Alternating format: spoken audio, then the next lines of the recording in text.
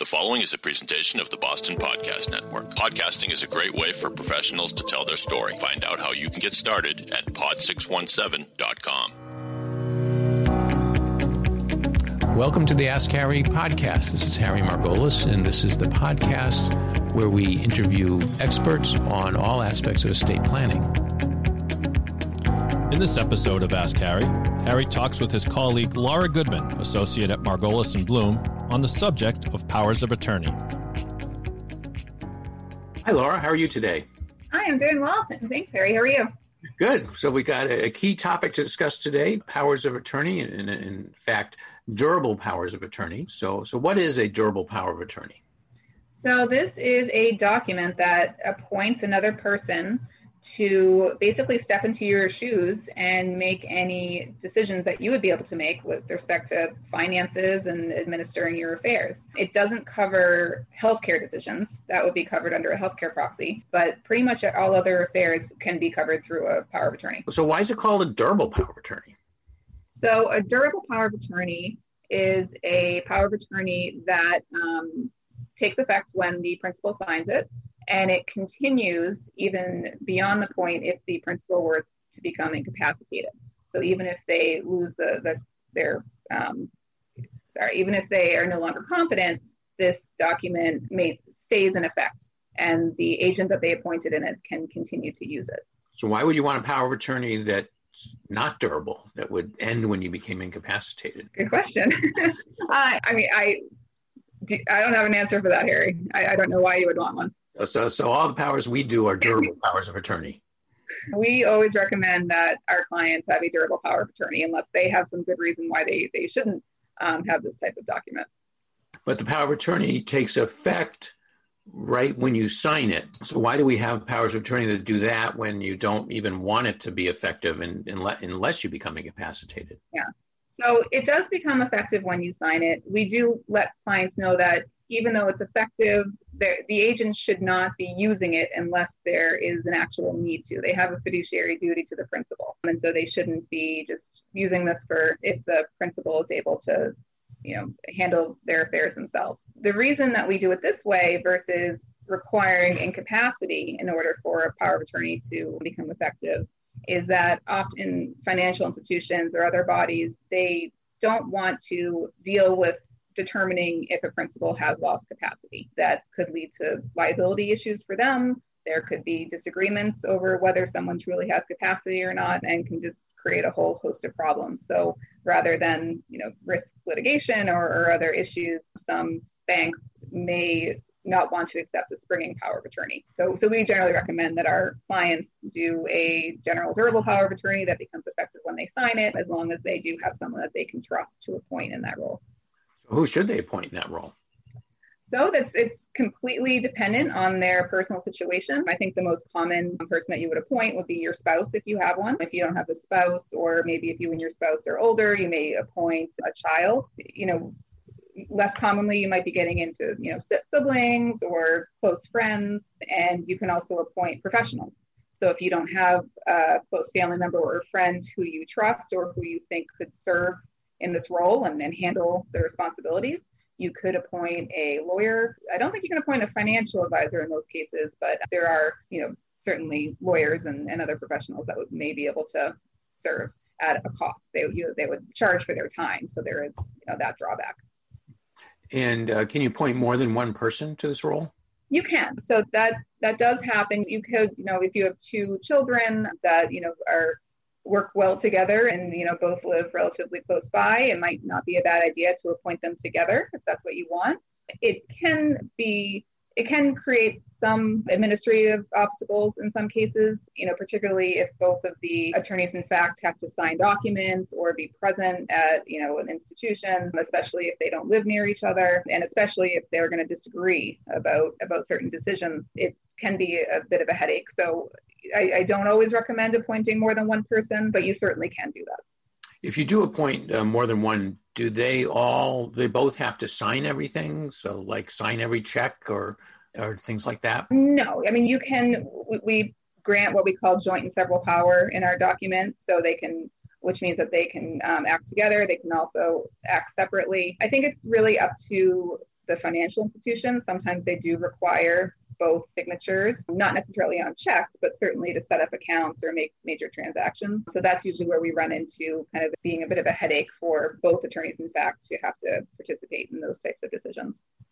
So once you've signed this power of attorney document and say, I appoint you, Laura, as my agent under my power of attorney, and then I decide that was a really bad idea and I should appoint somebody else, I assume I can change that. And I just wonder how I do that. Right. Yeah, you can change it anytime. You can create a new power of attorney, basically revoking any prior powers of attorney that you've executed in the past and appoint someone new. If you don't have someone to appoint, you can still revoke a power of attorney if you don't want that person serving anymore. And you should, if you do sign a new power of attorney, you should make sure that you're destroying any old copies you have so that those can't fall into the wrong hands and that there's no confusion. And I assume let the person you knew that you appointed in the first place know that she's no longer serving in that role. That's right. Yes, you should certainly notify them. And if they happen to have a copy of the power of attorney, ask them to either give it back to you or ask them to destroy it. And so, but what happens if you don't have a power of attorney and you become incapacitated? So that can be a bit of a hardship. So if you don't have a power of attorney and you don't have anyone who is authorized to make financial decisions for you, it may be necessary to go to the probate court and pursue what we call conservatorship. So there's two probate processes for persons who are living but who lack capacity, and that's guardianship and conservatorship. So guardianship is over healthcare and personal affairs. Conservatorship is over financial affairs. And it's not a simple process. I mean, you have to file a formal petition with the court and notify all of your immediate family members who are interested parties. And it can take at least several months to go through the probate court. And so it takes quite a bit of time and quite a bit of expense, particularly if you're hiring an attorney to help you with that. So a great way to avoid the need for conservatorship is to make sure that you have a power of attorney executed while you're healthy and able to do so. And yeah. So, okay, that sounds good. Now, a lot of the power, our own form and a lot of other power of attorney forms I've seen can get to be pretty long. Mm-hmm. And I'm wondering why that's necessary, since aren't you just appointing somebody to stand in your shoes? And once they're in your shoes, shouldn't they be able to do whatever you could do in terms of finances and legal matters? They should, but if there are certain types of powers that unless they're explicitly stated in the document, particularly with respect to, well, there's a lot of different these types of powers, but an example is real estate. So if you don't specifically state that your power of attorney has authority to participate in real estate transactions on your behalf, whether that be, getting a mortgage or selling a property, if that's not in your power of attorney document, then you won't be able to exercise those powers. Certainly things, if you don't specifically state that your power of attorney has retirement plan powers, then the company managing your IRA is not going to accept the attorney, in fact, making changes to your retirement plan. So what am I trying to say? So the list of powers that we include in our power of attorney are very expansive. They include some powers that you may not want, and they can certainly be customized. If you don't want your attorney, in fact, to have the power to make gifts, for example, or to create trust for your benefit, you could certainly take those powers out. But this list of powers we've found is basically, it gives your attorney, in fact, the ability to take any steps that may be necessary to make administration of your estate easier. So I take it that basically the power of attorney is only as good as it's accepted by the other party it's being presented to. So you got to make sure the bank accepts it, or the investment company holding your IRA, or the real estate attorneys who are vouching for a real estate transaction. You got to make sure that they accept it by including powers that they want to see. Right. But I also understand, or I've seen in our practice, a couple other problems sometimes in terms of acceptance. And one is what I've often called the staleness doctrine. And I'll just talk about that, which is that for no good reason, a lot of investment houses and banks say, well, if the power of attorney is old, then they won't accept it, even though there's no basis in law for that position. Mm-hmm. And in fact, I think it's a perverse and backward position, because probably the person who's incapacitated today was more likely to have had capacity 10 years ago than 10 weeks ago, but they seem to like the 10-week-old power of attorney better. I don't know, have you run into that? Yeah, we have run into that, and it can almost be a catch-22, especially with clients who are older or who may be having some cognitive issues, because if they have this power of attorney that's 15, 20 years old, and a bank is not going to accept it, they may not have the capacity to sign a new one. And so what do you do in that situation? Do you have to pursue a conservatorship? That seems really unreasonable. So even though we don't agree with this kind of doctrine or this rule that some banks have, we generally recommend that everyone look at their documents at least every 5 years. Doesn't mean you have to update them every 5 years, but certainly if you're looking at your plan and making some tweaks, it's not a bad idea to also update your power of attorney, assuming you're still healthy and can do so. Even though it'll say exactly the same thing, you're just freshening it up. Exactly. And it's not just lawyers looking to charge more fees. No, it's not. We don't make enough money on that to make it worth it.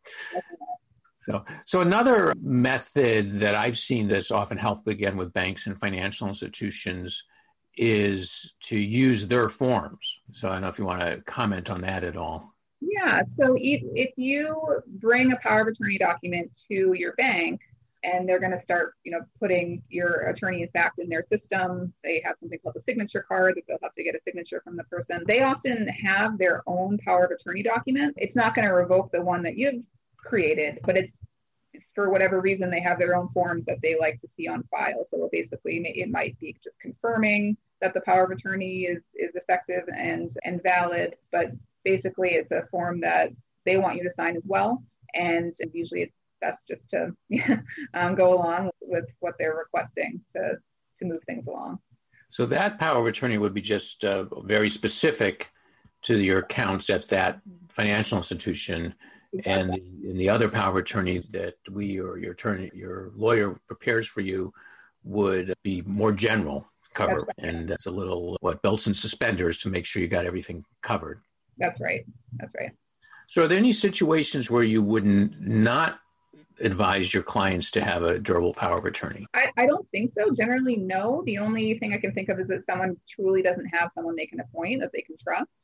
Unfortunately, some people either have family members who aren't trustworthy, or they just don't have close family members. So it can be difficult in those scenarios. And certainly you don't want a situation where someone has appointed a family member or a friend and they end up getting taken advantage of. So it can be difficult. I mean, if they can't afford to appoint an attorney in that position, then it may just not be the correct document for them to have in place.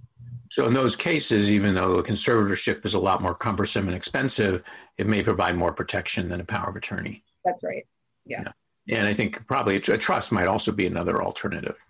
Right. If they have a trust, or if they can set up a trust, they could appoint a successor trustee who can help manage any assets in those trusts for the individual. And that could be a bank or a trust company or an attorney.